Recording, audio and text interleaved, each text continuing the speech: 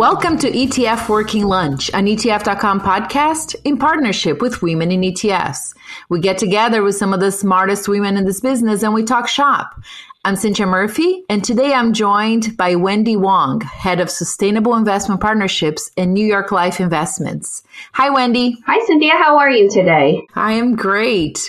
Well, we are going to talk about impact investing today and ESG, which, environmental, social, governance investing as a theme. Mm-hmm. But before we do, I wanted to start with some important news, or what I'm curious about, which is you got to stand on the podium and ring the closing bell in New York Stock Exchange this week. So what was that experience like? Oh, that was very exciting. I've been on the New York Stock Exchange before, and, it's just an iconic place, but it was just a great feeling to stand on the podium with my friends and colleagues from New York Life Investments, from Index IQ, and then from our partners, which is why we were there to celebrate the launch of our dual impact fund. So it was great. So, well, congrats for that. I think it's would be a really cool experience. Let's talk dual impact and just this general idea about impact investing, which, could be all about just putting your money to work where your heart is, or as you guys put it way more eloquently, investing with purpose.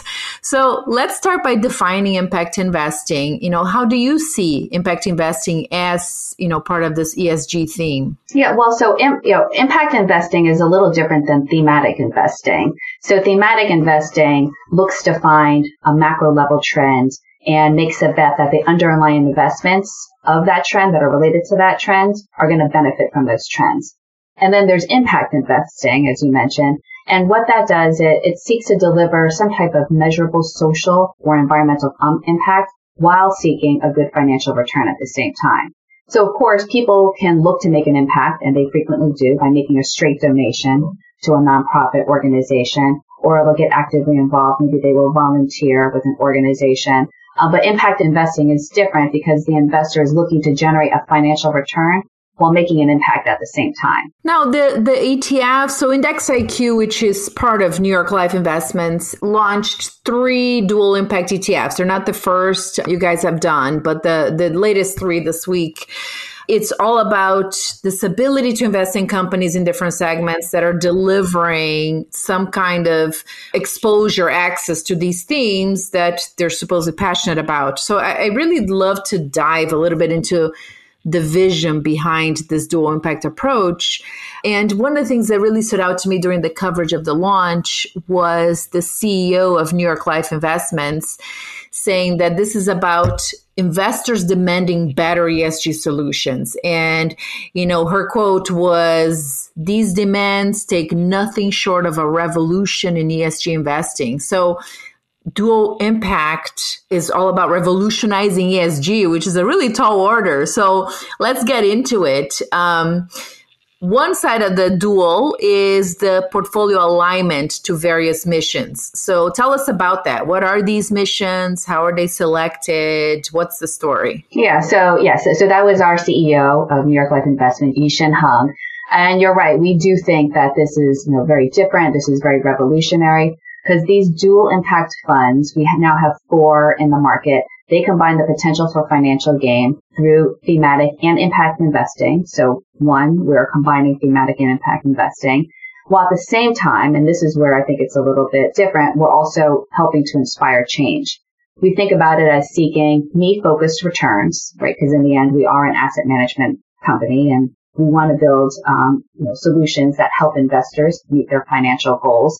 But at the same time, there's a we-focused good too. So that's where we're trying to help inspire change.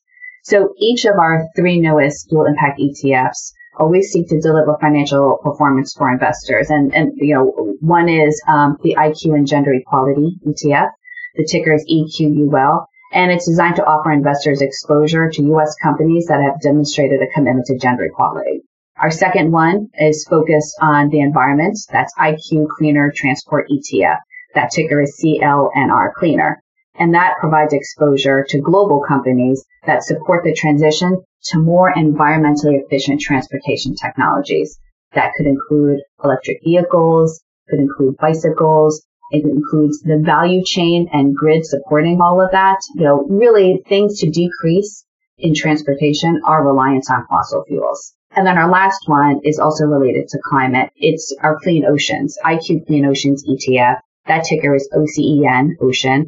And that offers exposure to companies that are helping to protect and achieve a cleaner ocean through reduced pollution and increased resource efficiency. And so those are the three newest that we launched just in the last month. And is each fund aligned with one single nonprofit organization, or are different organizations involved, and are they a permanent choice? How is the alignment to that mission established? Yeah, so that's a great question. So first, like I said, we start with a compelling investment thesis, and then we looked for well-known, established partners that are passionate, that specialize in each of these spaces. And, we reach out to them, we ask what they're trying to achieve, how they're trying to get there, what programs or scientific research do they have in place, what are they advocating for, what would success look like at their organization. Then we worked with them to refine the thesis through multiple discussions to ensure that our investment professionals, our product design professionals, were able to reflect that in the fund design. These strategies, Wendy, are index-based, right? So when I think, for example, on the cleaner transport, is a way to look at it as, electric vehicles, for example, really hot theme right now, a lot of demand for that, a lot of growth opportunity. So is this a different way to look at, I'm going to access this theme, the whole EV space, but on the other side, I get this to support, I think that one is tied to the National Wildlife Federation, right? That's correct. Is this about here's a good, strong portfolio for EV stocks and that, but you also get this exposure to the mission, but you're competing with other, EV ETFs and clean energy ETFs. Is that just the main takeaway here? So that's a good one to start with. So maybe what I can do is start, go into a little bit more detail about the investment thesis. Mm-hmm. So, just to set the backdrop, transportation accounts for 20% of emissions each year.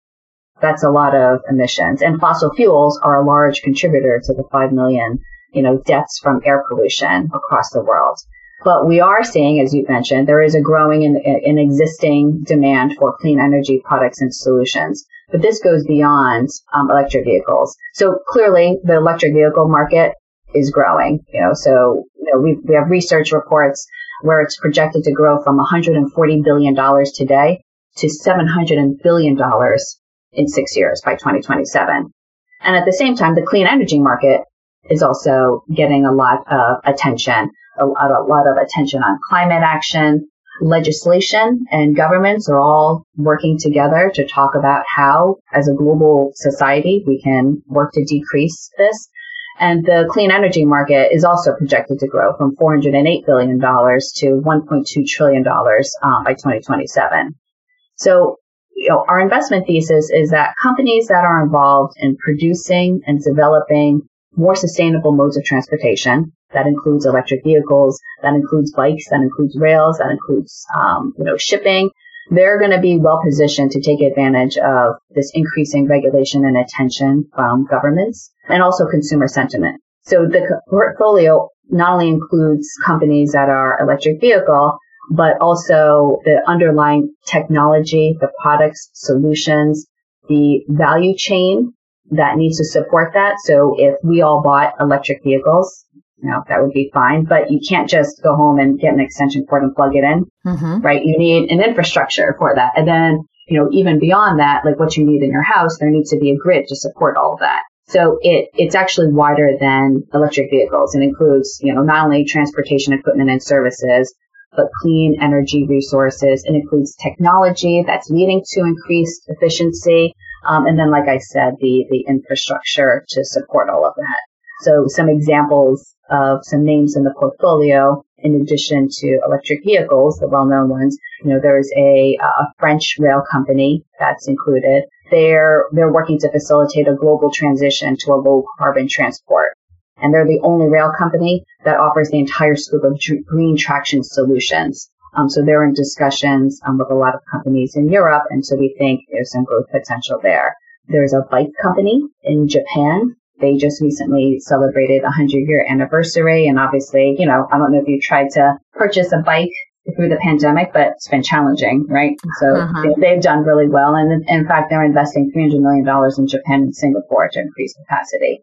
And then on the other side, like on the back end, there's a company in Belgium that they do technology recycling. So they recycle materials from cell phones and other e-waste to recover the precious and valuable metals that are needed to produce and manufacture some of these. So it's not necessarily just the transportation itself, so that's certainly in there, but it's also the back end and the value chain that needs to support all of that. So the big idea is about investing in the doers and in the enablers so that you get the whole picture of that thing. Yeah, and then just even to round that out, you had mentioned our partners in National Wildlife Federation. They're America's largest conservation organization.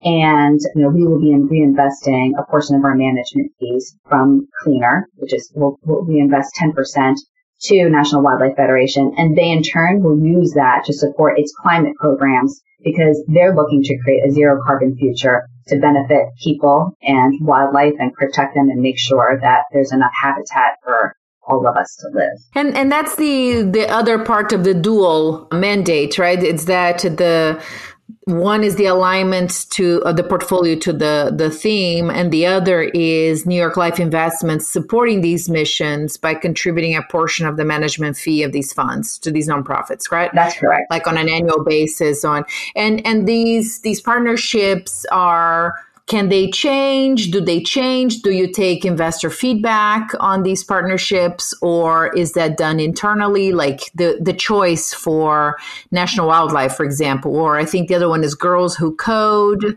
What's the third partnership for Ocean? Yeah, Oceana. They're the largest international advocacy organization that's focused on ocean conservation. Mm-hmm. So to answer your question, we did a lot of research. We are, New York Life.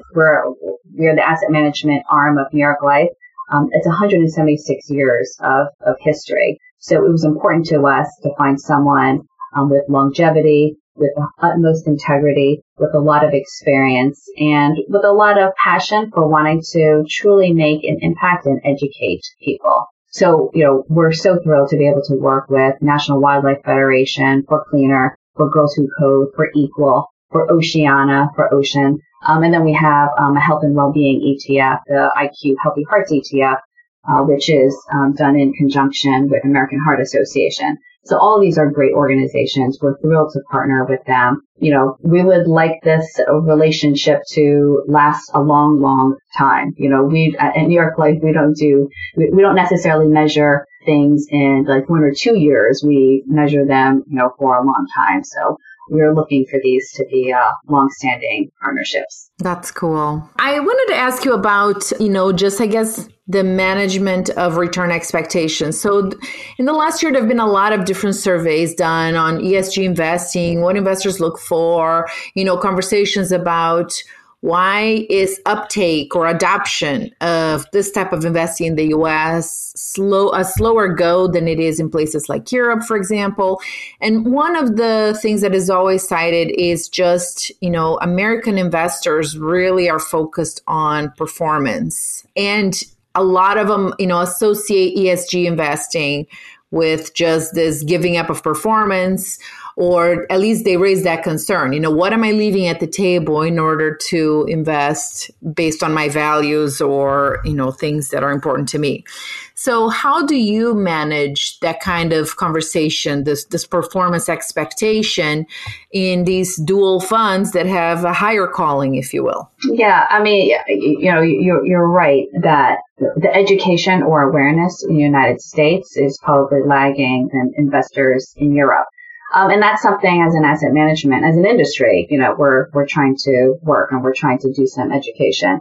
I mean, there was a myth that sustainable strategies underperformed conventional strategies, that you had to give up something in order to do good and reflect that in your portfolio. But in fact, there's research out there that says sustainable strategies have historically matched or outperformed conventional strategies. And 90% of the time, companies with strong ESG profiles had equal or better financial performance. But would that even apply? I mean, do you have any concern, for example, on the transport? I know we keep going back to that fund, but just this idea that this is a space where there's a lot of, say, growth companies, which, for example, 2021 has not been a very kind year to some of these names. So I would think you can't escape just this performance concern. Is the secret here to really think of impact investing, ESG investing from a long-term perspective? It's harder to really focus on the short term. Yeah, I mean, as an asset management firm, when we were looking to design these, we were looking for long-term, sustainable demographic trend to tap into. And the proof will be in the performance, right? So that's sort of the onus on us. Like, so yes, we do need to educate people that, you know, when a company does ESG and they adopt more ESG policies, and frankly, probably United States, U.S. companies have been slower than other parts of the world to adopt these ESG policies. But then as an asset management organization, you know, we need to make sure that the products we are developing are generating positive returns. So the three that we just mentioned, Equal, Cleaner, Ocean, they've only been out in the market for a month. Heart, which is the ETF with the American Heart Association, that's returned over 12% and, year to date. And that was launched earlier this year. Mm-hmm. Yeah, that was the original dual impact. Correct. Yes.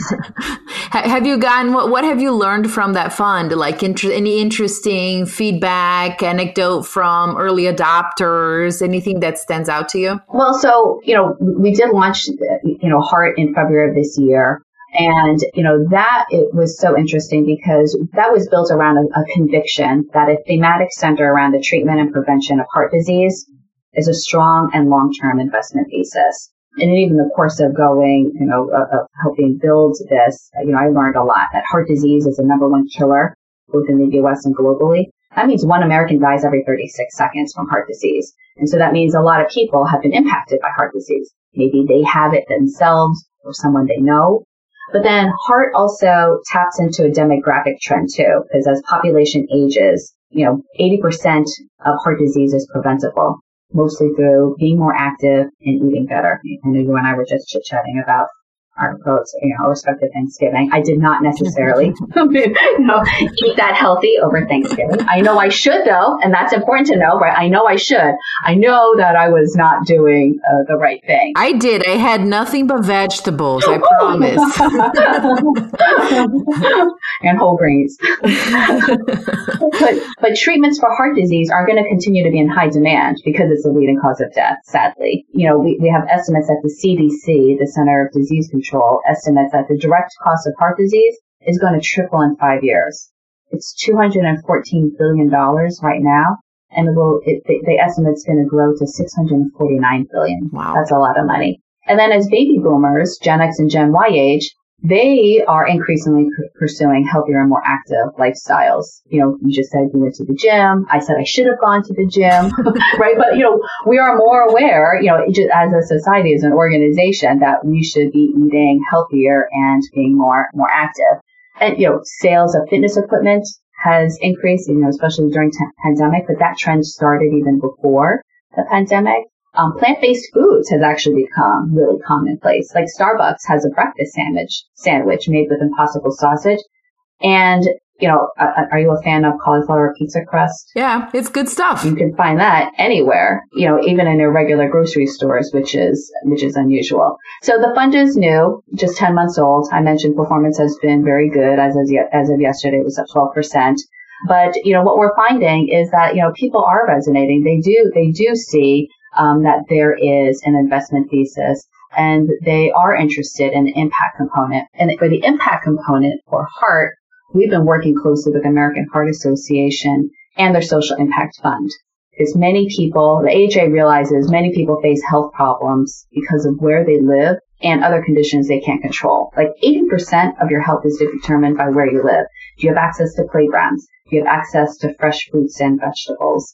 How much pollution is in your area? And over 35 million Americans live in food insecure households. So the Social Impact Fund, which is part of the AHA, addresses health inequality in very specific underserved communities. And they address factors of health inequality through social cohesion, if there's like a whole family unit, employment, education, housing, and food access. And what we're finding is, people see that, and people understand what it is that we're trying to accomplish. Yeah, no. And if you read some of the CSG survey I was mentioning earlier, some of these social issues are really close to everyone's hearts these days. So, Wendy, I thought before we wrap it up, I'd love to actually hear a little bit about how did you get involved with impact investing, ESG? Why are you passionate about this? What drives you into this space? I love a little bit of that personal story of how are you connected to this? Yeah. Oh, sure. So my background is in 401k plans, retirement plans. And, even though that doesn't seem that would be very related, there is a correlation, because when you're working in the retirement space, the work you're doing is to help people save for retirement. You want them to have a long, successful, healthy retirement with enough money to enjoy that. That's definitely having an impact. And I've always been active in DE&I initiatives, diversity, education, inclusion initiatives.